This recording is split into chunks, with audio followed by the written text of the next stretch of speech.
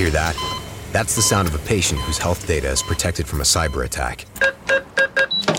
And that's the sound of a financial system that's digitally secured from bad actors. Right now, there's an invisible war being fought on a digital battlefield that impacts what we do every day. That's why at Peraton, we do the can't be done to help protect the vital systems we rely on. Because if we don't, the alternative is unimaginable. Peraton. How did we become Central Ohio's most trusted team of orthopedic experts? We focus on what matters most, our patients.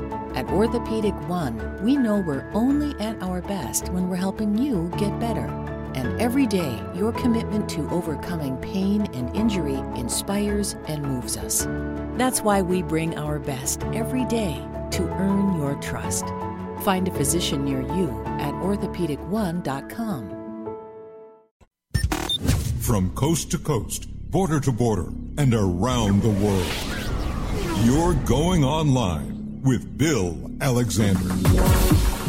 Laugh and learn while you listen to a brilliant display of radio. Online with Bill Alexander.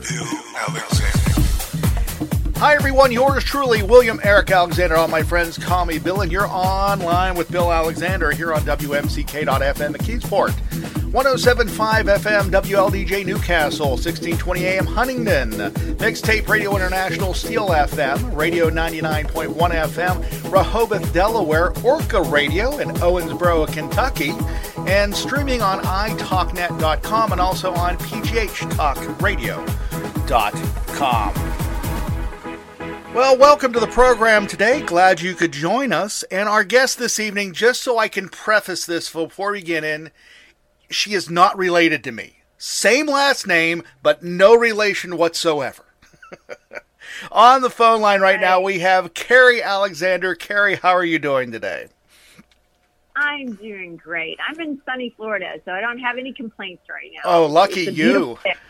Lucky you. Yes, lucky me. But I have to say a big shout out to my people in Kentucky. I heard that you reached the people in Owensboro, Kentucky. Yes. I grew up in Kentucky. That's where I went to college, and that's where I had my first broadcasting job. So that's where all my family, still resides. So I have a big heart for that area. Well, I'm glad. I didn't realize that you were from the wonderful state of Kentucky. So you are doing a podcast now called Carry the Light. Can you explain to me what that is all about? Well, it's so interesting that we started off with a, hey, I'm from Kentucky kind of thing, because honestly, Carry the Light is about shedding light into the world. It is chasing away darkness, and I want to illuminate all those wonderful people out there in the world who are doing such great things. And there's so many more of those people than there are that are doing bad out there. Right. And then also inspire people to maybe, get an idea of how they can use their time or talent or something simple they could do to make this world a better place. Because we all have power and we all have impact. And that all comes from my upbringing in Kentucky. I grew up in a very, very small in Kentucky called Battletown, and it was very rural, and so we all took care of one another. It didn't have to be verbalized, didn't have to be asked. You just stepped up and helped out whenever somebody needed something, and vice versa.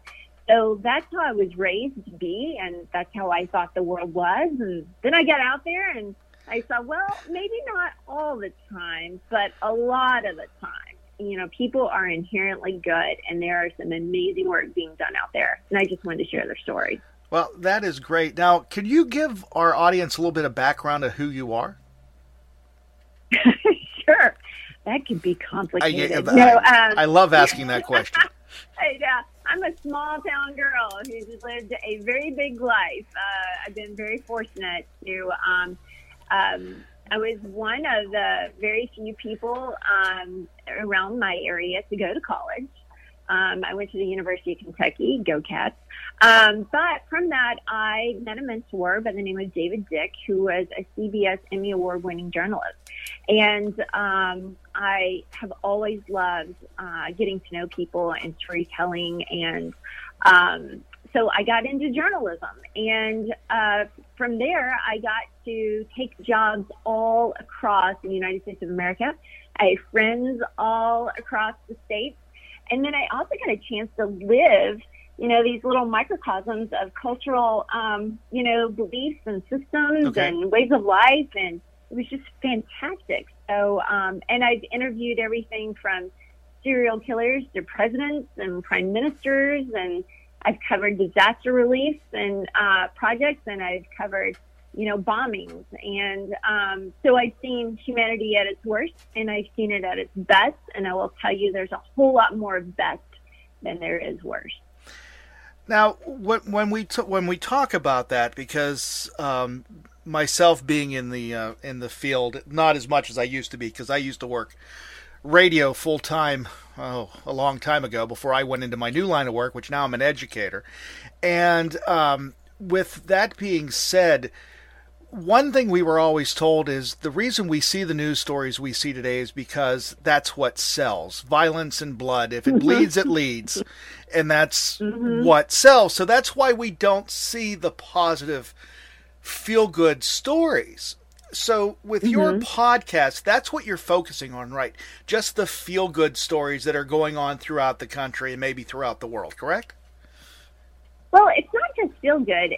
It's like, wow, look what it may be. Like I just interviewed a woman the other day named Rachel Faulkner Brown. Well, she lost 2 husbands tragically before like the age of 30. Oh, wow. And then her third husband suffered from severe depression.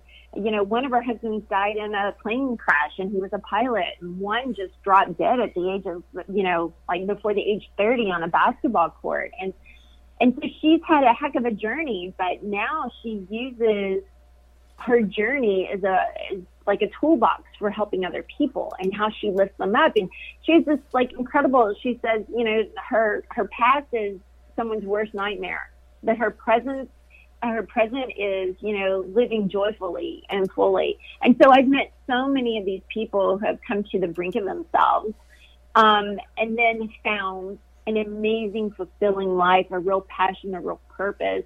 And then I've also, found people who have, done amazing things to help other people. So some are feel good and some are just like these amazing group tragedies, but with a wonderful ending to them that comes full circle.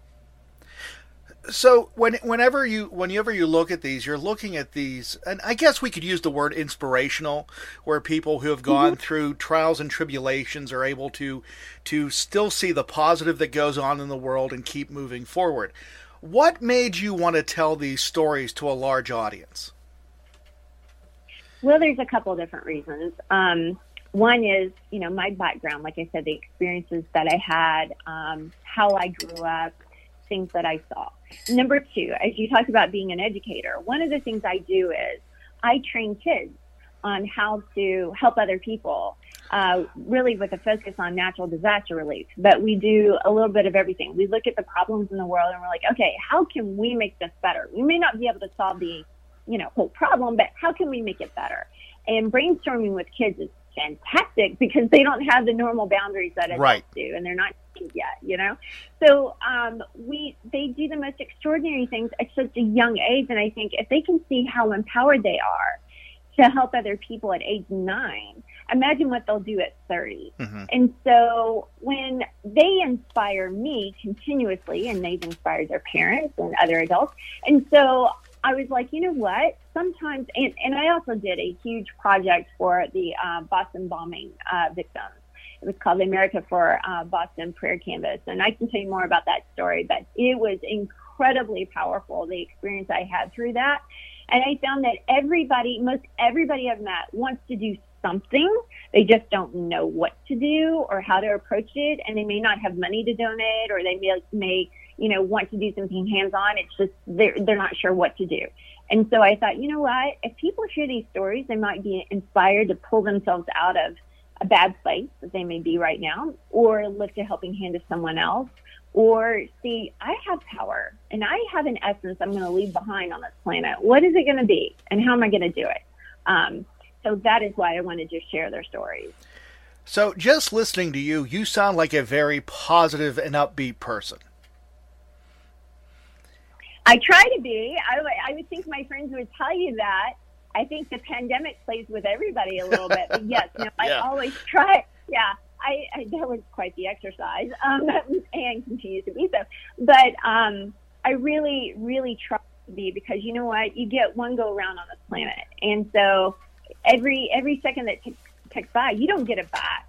And so now that's a constant exercise for me of gratitude and of Thanksgiving. But it's also like, okay, what do I tell my kids all the time? Like, okay, what does complaining get you? Nothing. So you got to figure it out. Now, all of us need to vent from time to time, and that's okay. You do that. But then, get to work, get to action. Every successful person I've ever met in any field or any way of life, it comes from hard work, diligence, and problem solving. And so I believe it's the same thing. You've got to practice that, strengthen that muscle every day. And for me, prayer is a huge point in my life. That's my, quote, coping mechanism, is to give it up to God. And guess what? That unburdens me quite a bit. So it helps keep me in a more positive-minded place. So how long has the podcast been on? Let's see. I started it in the fall because my natural inclination, one of the things that bugged me the most about the pandemic, which there's a lot of things, but is that it limited, or so I first thought, my ability to help other people, because I try to get out there and I try to be as hands-on as possible. And when I saw people starting to really sink into depression and feel isolated, and I kept hearing the stories over and over, I did projects where we made prayer cases, where we made pillowcases with positive messages for COVID patients, and things like that. And we made hand sanitizer for the homeless, and, did food and things like that. But the podcast, I was like, you know what? Let's get out there and let's start connecting people who are making an incredible impact on this planet, and let's shed some light on them, and take away the darkness with light instead of darkness with darkness. And I also didn't like seeing the country becoming so divided, and so much hate seemed to be kind of rising, and we weren't looking for our common unity community anymore, and we were focusing on how we were different when we all have something where we're alike. So if you find that common ground, a lot of other things fall into place, including respect and kindness.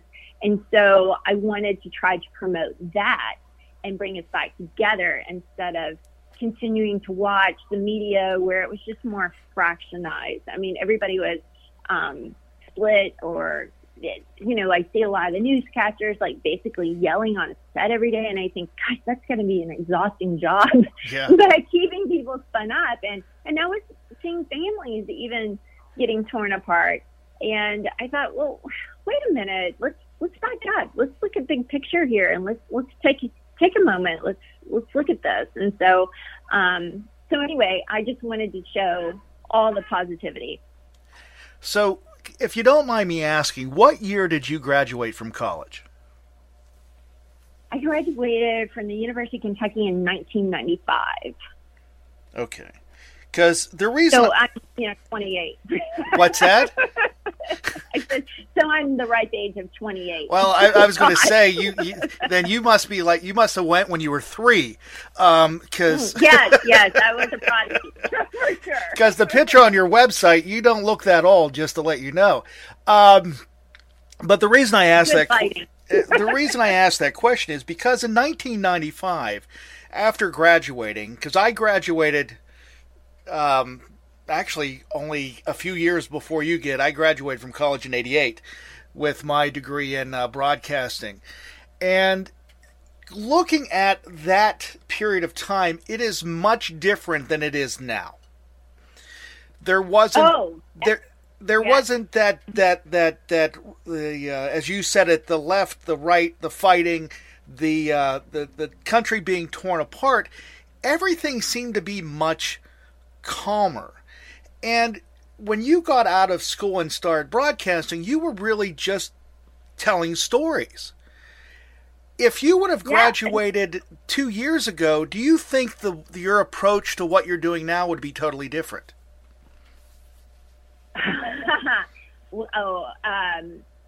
Absolutely. 100%. I actually did a podcast with Dan Rather talking about this exact same thing. Dan Rather is a friend and mentor of mine. And we talked about how journalism has changed. Yeah. And with that, the impact that it's had. Because, when I was in journalism, first of all, my main goal was to be impartial, from how I inflected my voice to how I presented something. I wanted to make sure I had, good sources. I was being fair and balanced, and really meant that. And I kept my own personal beliefs out of it, because that was not my job. My job was to give the facts, and then you decide where you land on it. And I felt that was a really important job. It helped keep, government in line. It helped inform the public. And I just really saw that as an incredible service. And then I remember watching the shift happen.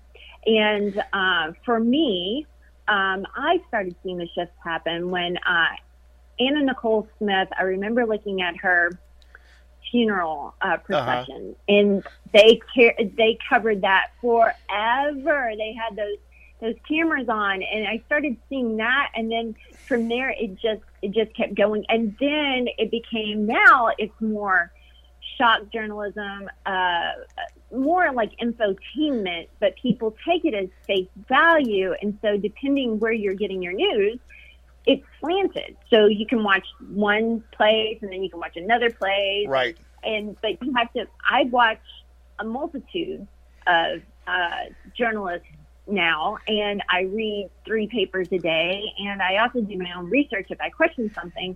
But a lot of people don't have the time or the inclination to do that, and they trust people that they're giving them facts.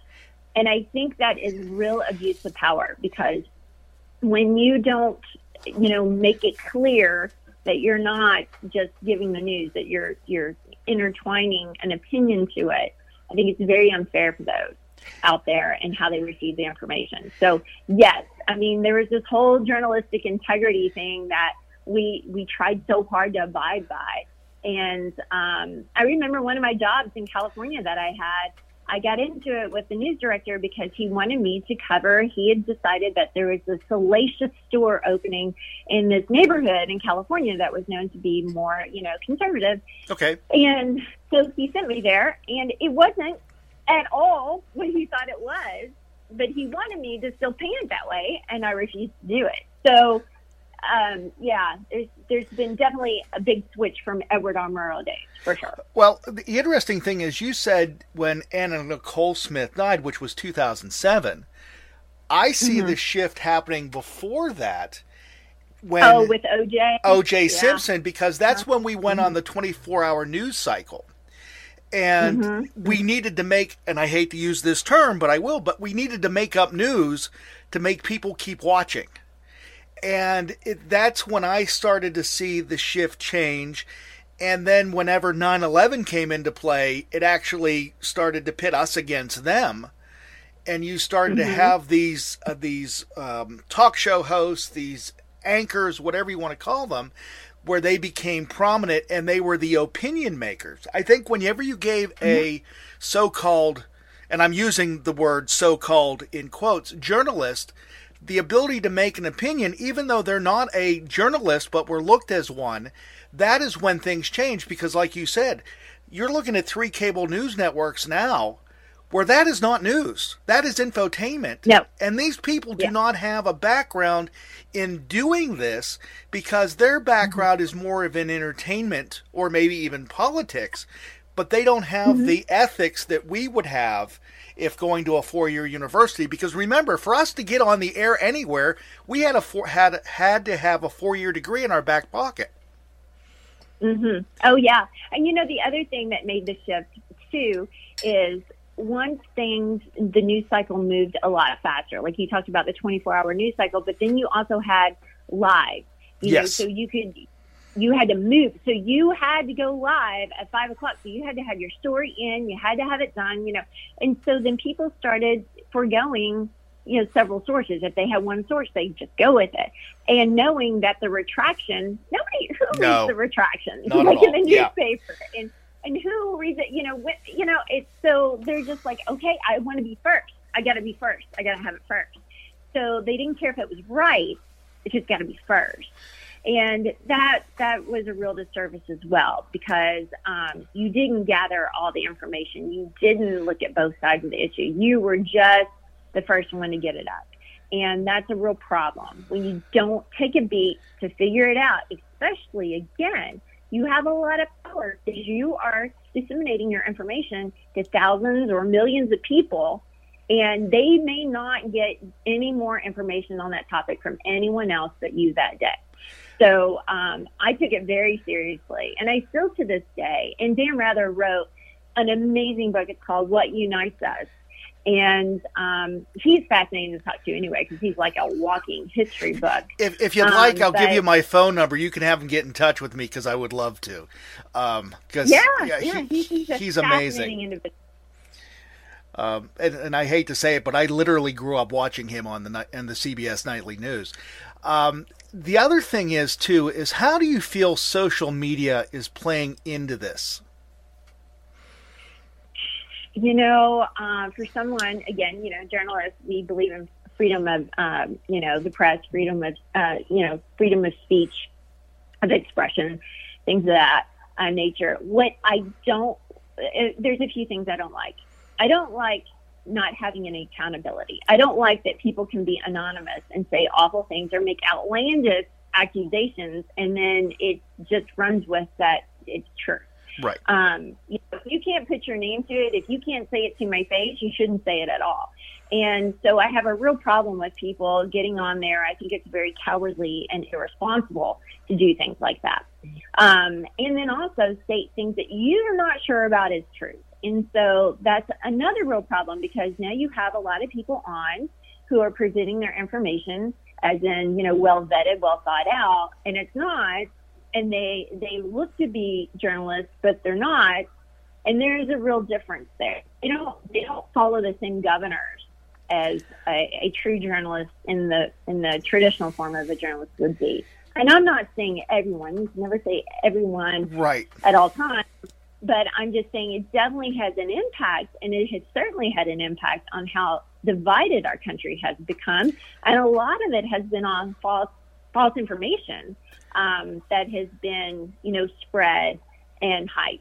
And that's really sad to me. It's really, really sad when things like that occur, and it didn't have to. And it's all irresponsibility. And again, I think when people don't stand behind what they're saying, it's a real issue. The one thing that frustrates me about social media itself is that when you and I were working in the industry, or before when we went to school, the people we were taught to trust were our parents, our teachers, and whoever you saw on the news, on TV or on radio.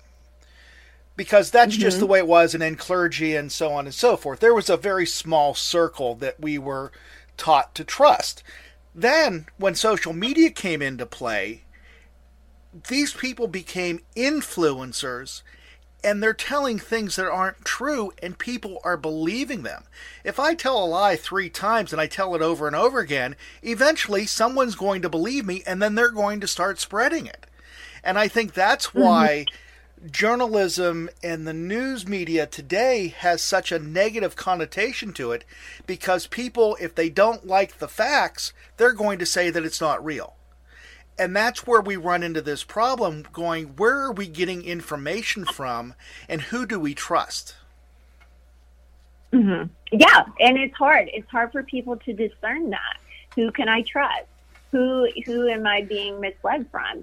And then you're hearing different things in all different angles. The other thing with social media too, I mean, just when I think, when I was growing up, we had one telephone in our house and we had one TV and, all that stuff. And so I wasn't inundated with negative messages either. And I even thought about, like, when I was in high school, if any girl would have disliked me or whatever, they couldn't come hound me at home. Right. They only had the hours at school. I had some time off, But now I think, oh my gosh, if I was in the same situation now, there is no telling what they could post or say, or where would my self-worth, how much of it would be tied up into that. And so I just think there's a lot of unintended consequences that came from social media. Now, on the good side, I do a lot of natural disaster relief, and it's a great way to let people know I need volunteers and here's what I need help with. But when it gets abused, it's frightening, utterly frightening of how it connects everyone, but in what ways is it connecting us? Now, and that's that. You made the comment that you had one TV in the house and we all had a corded telephone, which meant mom and dad knew what we were doing at all times. Because if we watched TV, they were usually in the room with us. So if we watched the news, they were able to explain to us what we were seeing. Unlike today, where every kid has their own device, have their own, just what they have is amazing, because I didn't get my first cell phone until I was 26 years old, and all you could do on that was make telephone calls. You couldn't even text when I got my first one, and I was paying an arm and a leg for the service. But when we gave them to them as young as 5 years old that are getting smartphones, and I hate to say this, to keep these kids busy, we have not taught them how to responsibly use the technology. And I think that's where we're getting into the trouble at. Well, it can be, almost like, and think about, they haven't developed, their brain hasn't even developed the ability to do like self-regulation, certain discernment. There's certain things that their brain physically is just not there yet, but they're on this. And as we know, a lot of these things, triggers the addictive portion of our brain, and so they start identifying with that, and then they start exploring the internet, and you can have all the safeguards you want on them, right? But these kids are super smart, and they know how to get around it. So it's almost like you're giving them a loaded gun to play with. Yes, because there's a good chance, okay, fine, the safety was on, and they didn't get hurt, but then there's a chance they hit the right button, it drops, it falls, it's accidental, but somebody gets hurt. Right. And so absolutely. It is something that I think we're going to have to deal with this generation pretty soon. Because what did we do with a whole generation of kids? What are their coping mechanisms? What are their responsibilities? Where is their truth finding? Are they doing any real research, or are they just, looking for answers with blogs and YouTube, kind of thing. And some of that stuff is incredibly helpful and insightful and educational, but some is not. And how do they know the difference? It's tough. It's really tough as a parent, for sure.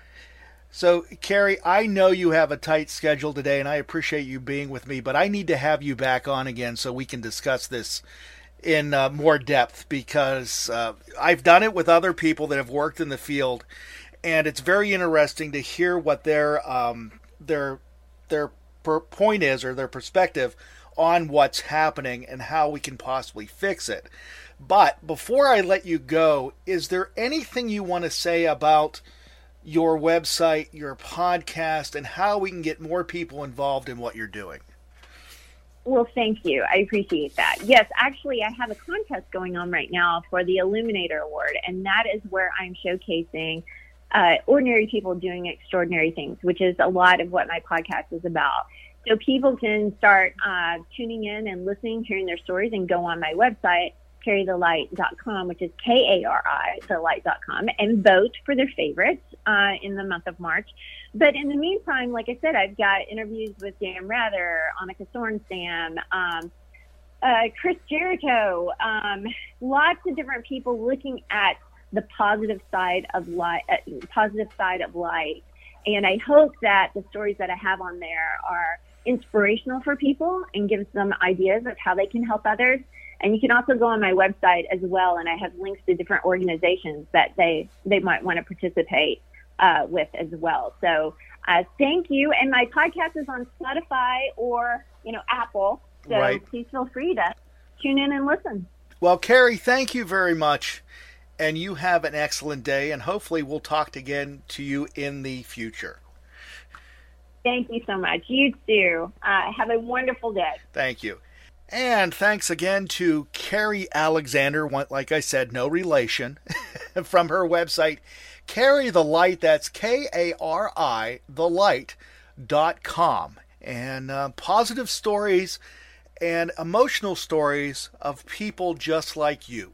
And I think that's very important for us to get out to the audience, that you guys understand that we're not going through this alone, that there's people like that and like us out there. So hopefully we can have Carrie back on the program to talk a little bit more about what she's doing and how the podcast is going, and a little bit more talk about media, because I love talking about media. If you've been a renter, you know it's stressful to find the perfect place. But Zillow Rentals make it easy. They have filters for pretty much everything, so you can find a rental that's big enough for entertaining your friends, but small enough they won't crash all weekend. Find your sweet spot on ZillowRentals.com. If you've been a renter, you know it's stressful to find the perfect place. But Zillow Rentals make it easy. They have filters for pretty much everything, so you can find a rental that's big enough for entertaining your friends, but small enough they won't crash all weekend. Find your sweet spot on ZillowRentals.com. If you've been a renter, you know it's stressful to find the perfect place.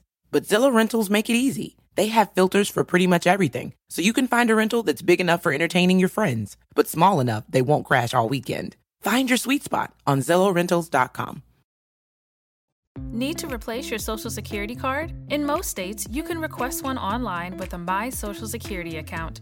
A My Social Security account gives you secure access to your personal earnings history and benefit status. You can also get a proof of income letter, estimate and apply for benefits, and more. Save time. Go online. Open a My Social Security account at ssa.gov/myaccount. Social Security. Securing today and tomorrow. Produced at U.S. taxpayer expense. Hey, Sean Casey here, former WOR-FM DJ. And you're listening to Online with Bill Alexander.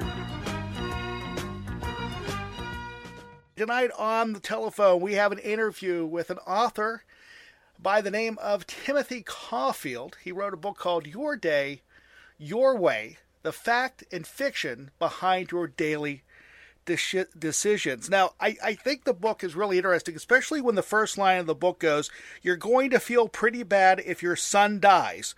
You're going to feel horrible. Tim, where did that line come from? That is a line. It's a true story. Having dinner with the whole extended family, and I announced that I'm going to go skydiving, which no one really cares about. No one cares if Uncle Tim falls to his death. But I said that I was going to take my 14-year-old son with me, which was just the cutoff for skydiving. And everyone thought I was crazy. And I use it as a way to explore how bad we are, all of us, at perceiving risk. And then the book takes off from there, as you know. And the gimmick of the book is it takes place over a typical day, the kind of decisions that we make all day long. And I look at what the evidence says about all those decisions, about when to wake up, should you drink coffee, even getting dressed, having breakfast, and on I go until you go to bed at night.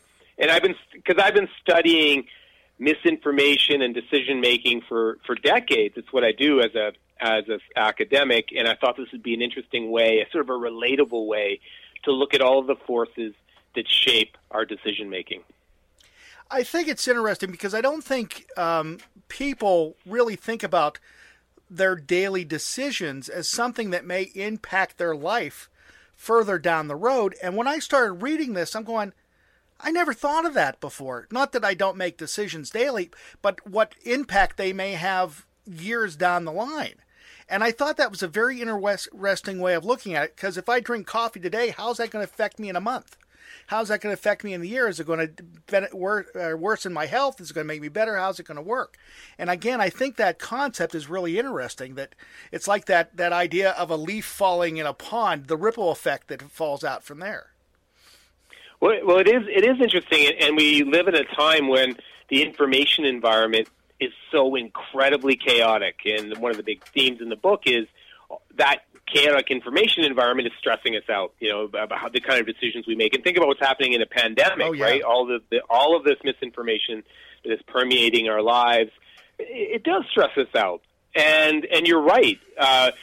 the decisions we make can have consequences or not, Bill, because some of the decisions we make are based on fear-mongering, or they're based on our misperception of risk.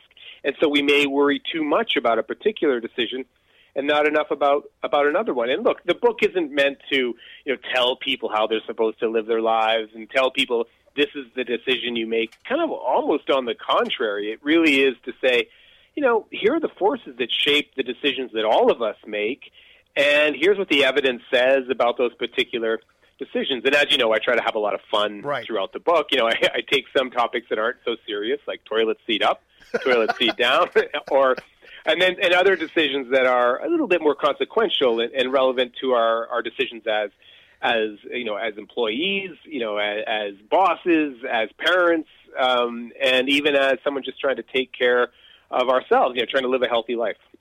When you talk about those decisions, the minor ones, like you said, toilet seat up, toilet seat down, toilet paper flap over or under, and like that, a lot of those decisions that we make, we don't think about them because either we were taught to do it that way, or it just becomes habit. Because I know the whole idea of the toilet seat up and down, whenever you're a bachelor, you don't worry about it.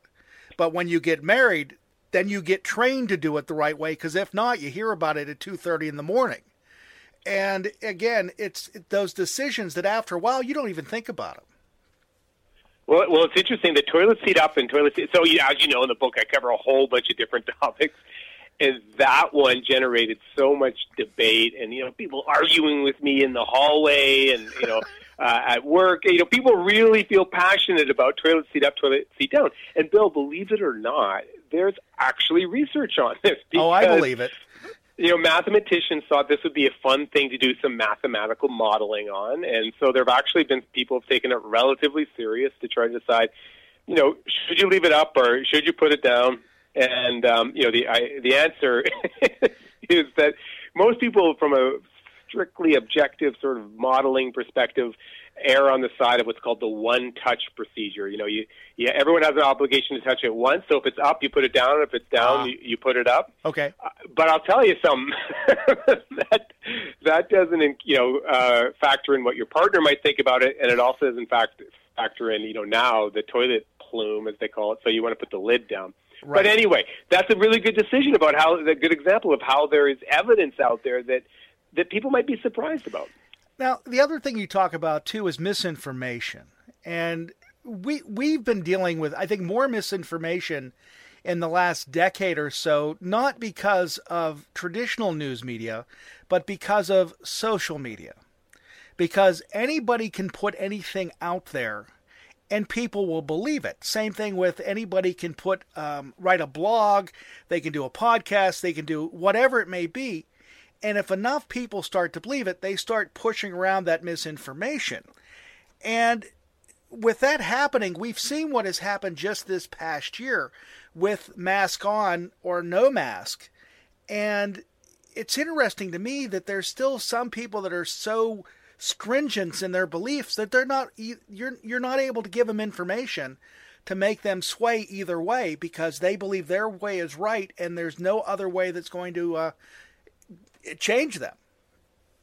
Well, this is actually the area where we do most of our research, myself and our research team at the Institute. In fact, we have a grant on that exact topic right now. And you're right. You're right. The misinformation around, and I've been studying misinformation, as I said, for decades, and I've never seen anything like what we have right now. Misinformation is absolutely everywhere, and it really is having an impact on how we are responding as individuals and as a society to the pandemic. And something that you raised,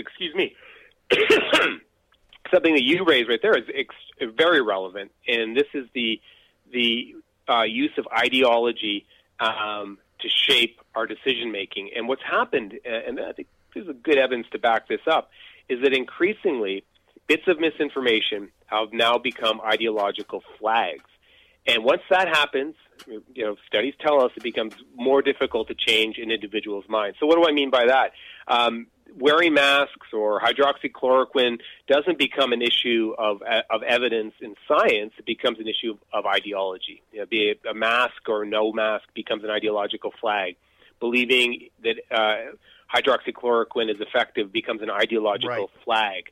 And unfortunately, once that happens, it becomes increasingly difficult to change people's minds. So what we need to do, and I talk about this in the book, is get to the misinformation, correct the misinformation before that happens. And so it really is a call to counter misinformation as soon as it emerges. Look, 28% of Americans believe that Bill Gates started the pandemic in order to put microchips in us. And that's a pretty hardcore conspiracy theory.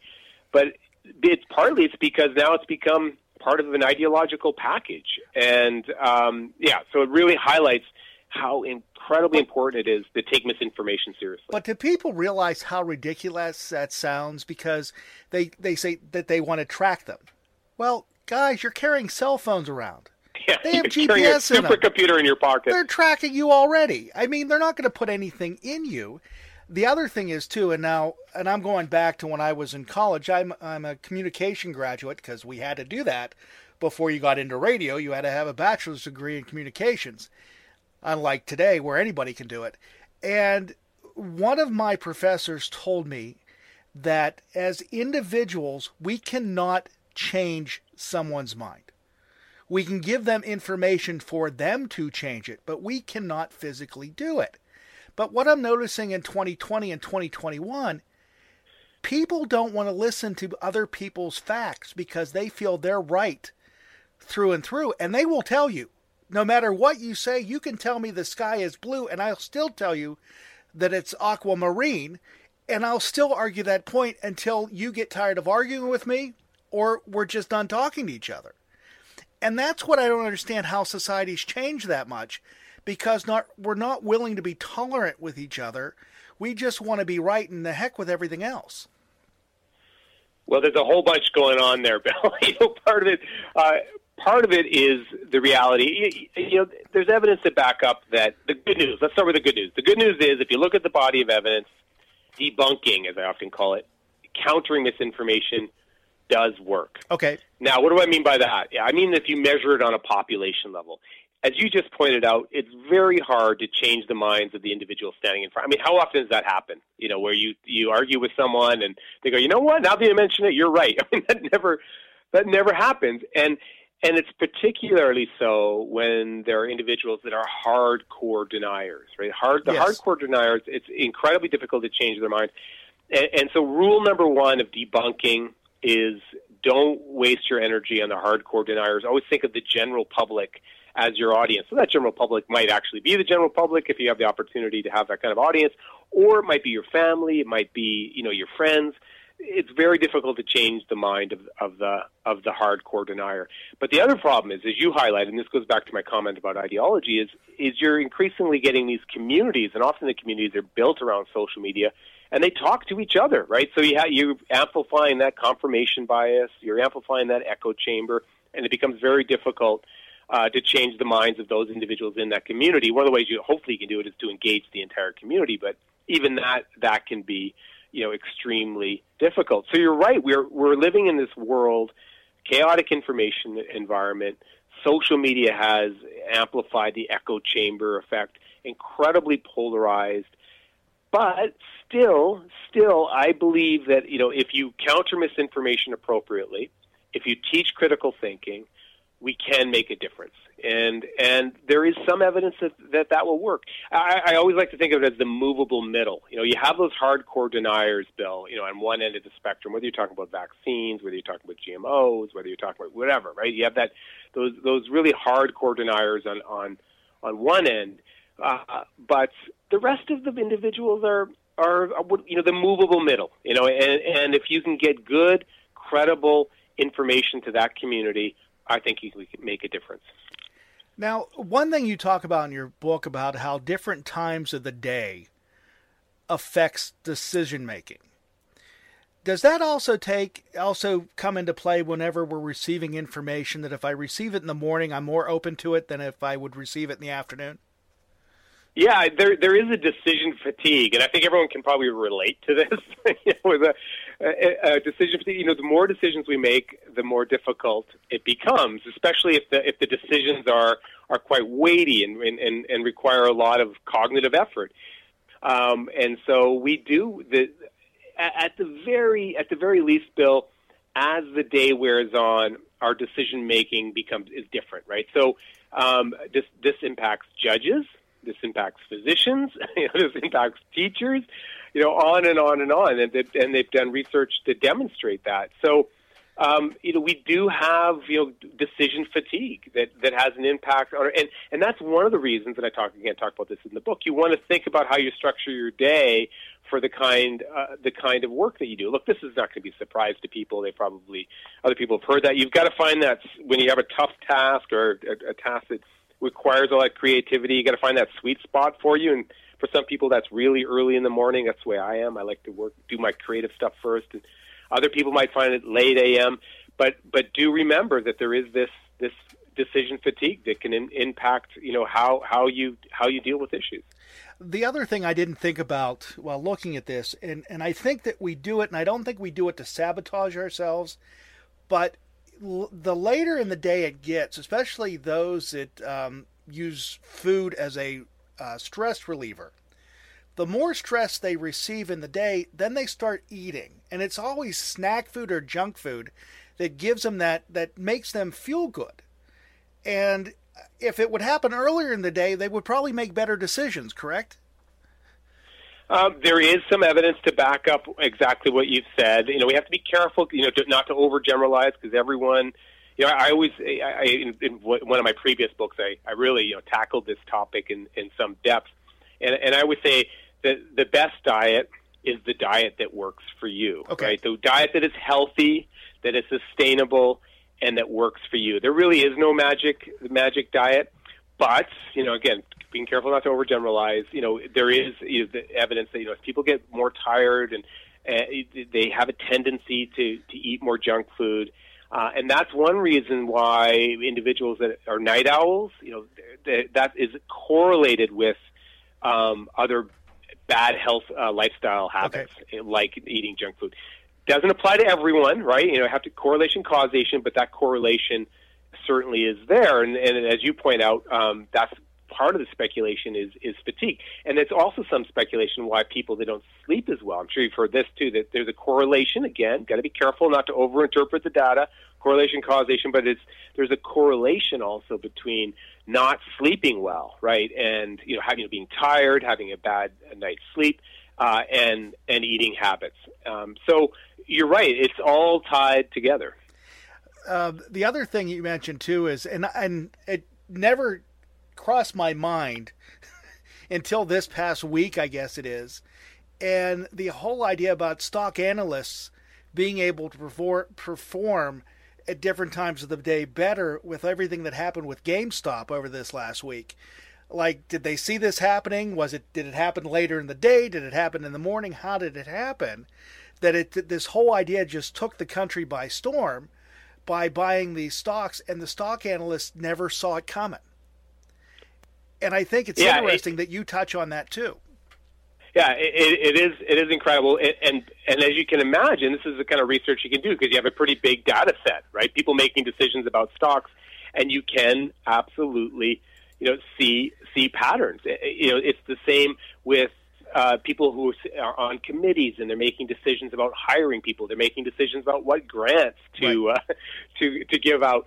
The timing makes all the difference in the world. Did you eat? Are you sleepy? Are you about to take a lunch break? And what I find interesting is it just adds to the arbitrariness of the decision, right?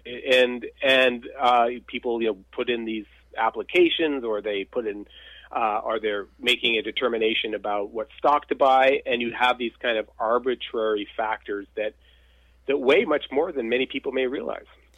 So if you would make a bad decision because you're not thinking about it, it happens. Is there a way that you can counteract that decision, or do you just move on and hopefully that eventually that decision doesn't affect your outcome?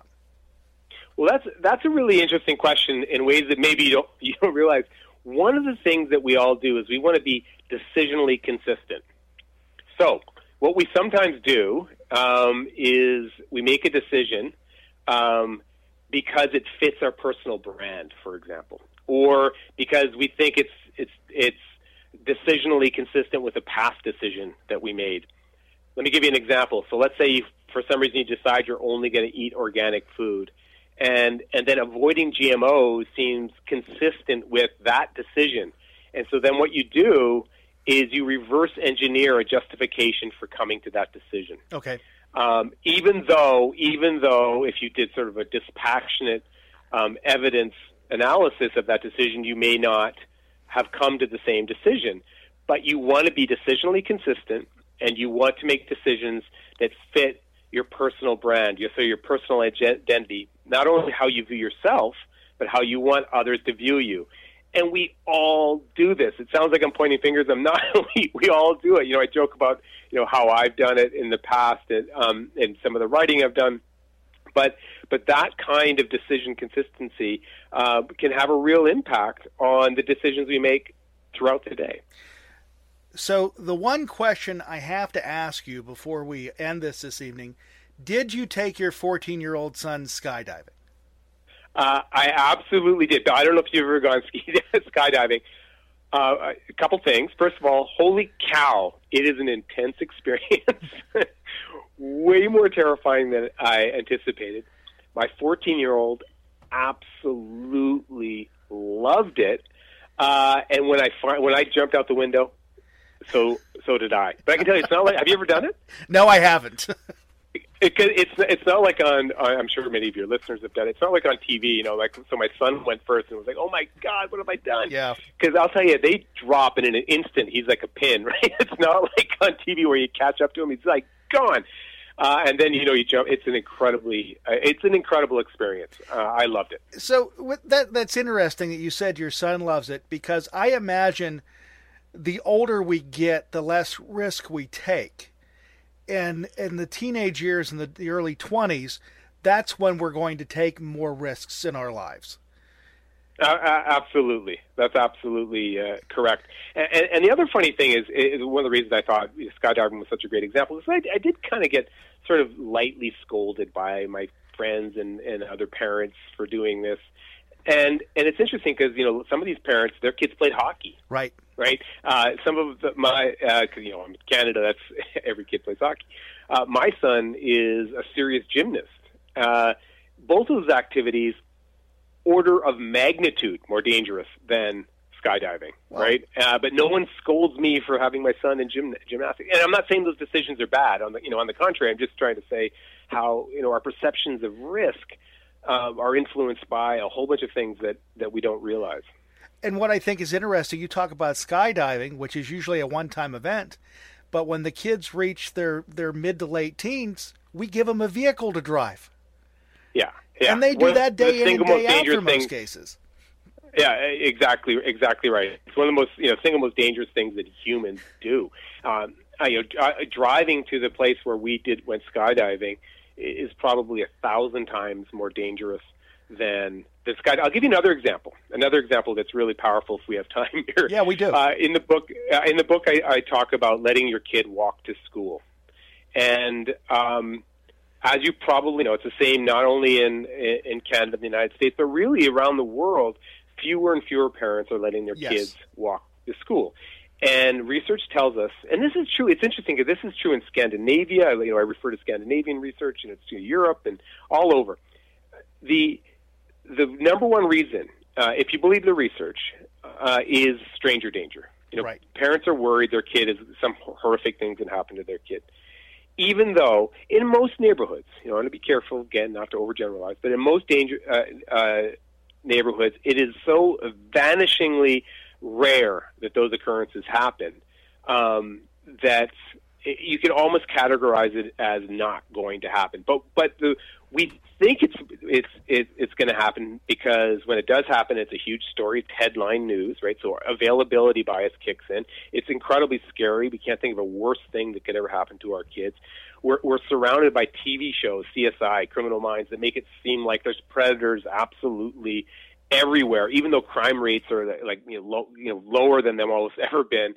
On the other side of the equation, walking to school, you get exercise, you experience independence, you have these moments of socializing, right, with your friends, and maybe it's just a quiet time for your kid during an otherwise busy day, right? So you have these sort of tangible benefits, but it's hard for us to weigh those kind of more amorphous benefits versus this horrific fear, and therefore we err on the side of driving. And then what happens is it becomes a social norm. You get this cohort effect happening, and then all of a sudden there's more traffic in front of the school, and then that becomes a concern. You have this horrible cycle happening. So that's a really good example of how sometimes our intention, doing something good for our kid, doesn't match what the evidence actually says around the decision that we make. And I emphasize, I've got 4 kids, so I totally get this. I'm not pointing fingers at all. It's rather a very interesting and complex social phenomenon. Because I know, and I grew up in the 70s and 80s, and then went to college and start of life. But when we were kids in the early 70s, even in the late 70s, you would leave the house and be gone the whole day, and when you were told to come back when the lights came on, or your friends were going into their homes because you were out all day. Now, me being a parent, I have a 13-year-old daughter, and we live in a community, like you said, we have a convenience store and this and that.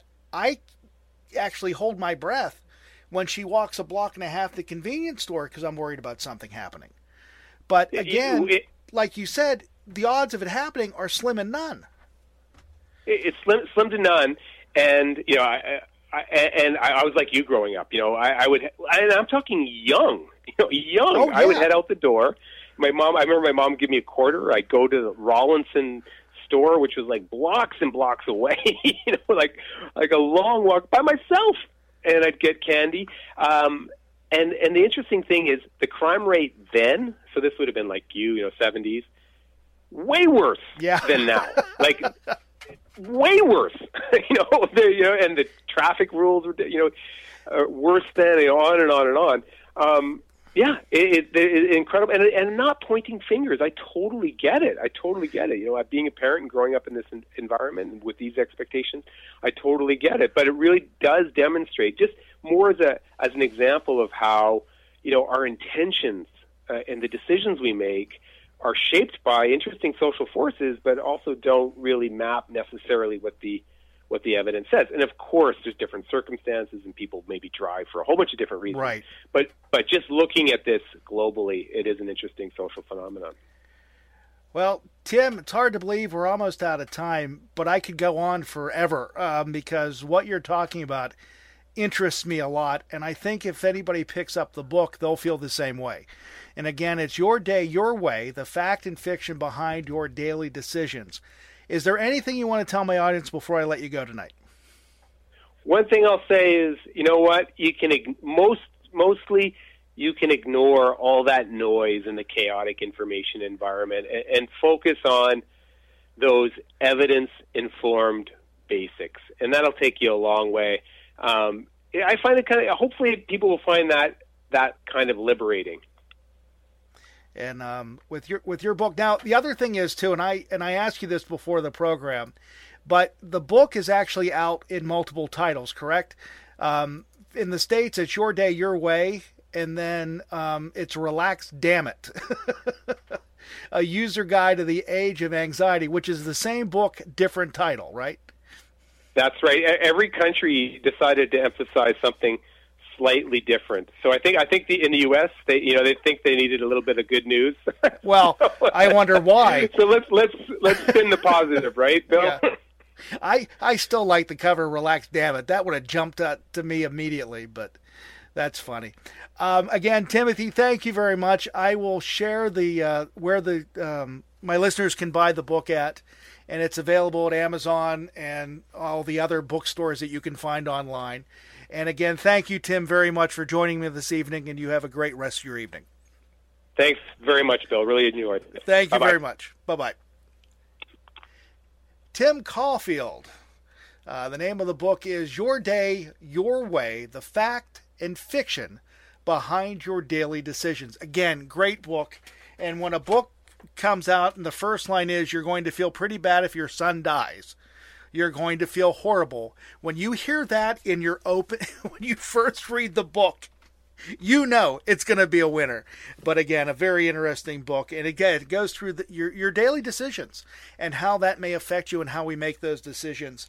And again, 30 minutes is not long enough to discuss it, but hopefully we'll have him back on the program again to be able to discuss more about the book. And again, I will put the link in my on my website and also on the podcast page for those of you that download this. And I appreciate you guys listening to the program tonight.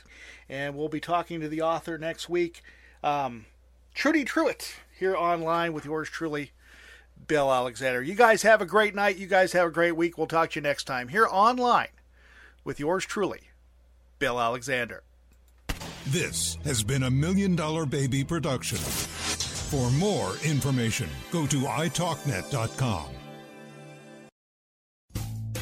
Rumpke is hiring CDL drivers age 19 and up, and drivers are paid based on experience. Rumpke CDL drivers earn $1,000 to $1,300 per week, and more than $10,000 in bonuses possible in their first year. Rumpke drivers are home daily, work in a recession-resistant industry, receive great benefits and performance incentives. Start a lucrative career and apply now at RumpkeCareers.com. Equal opportunity employer. Restrictions apply. If you've ever been a renter, you know it's stressful to find a place with everything you love and nothing you don't. But did you know Zillow does rentals? It makes the search so easy. They have filters for pretty much everything, so you can find that place that's in your budget, but also isn't a shoebox.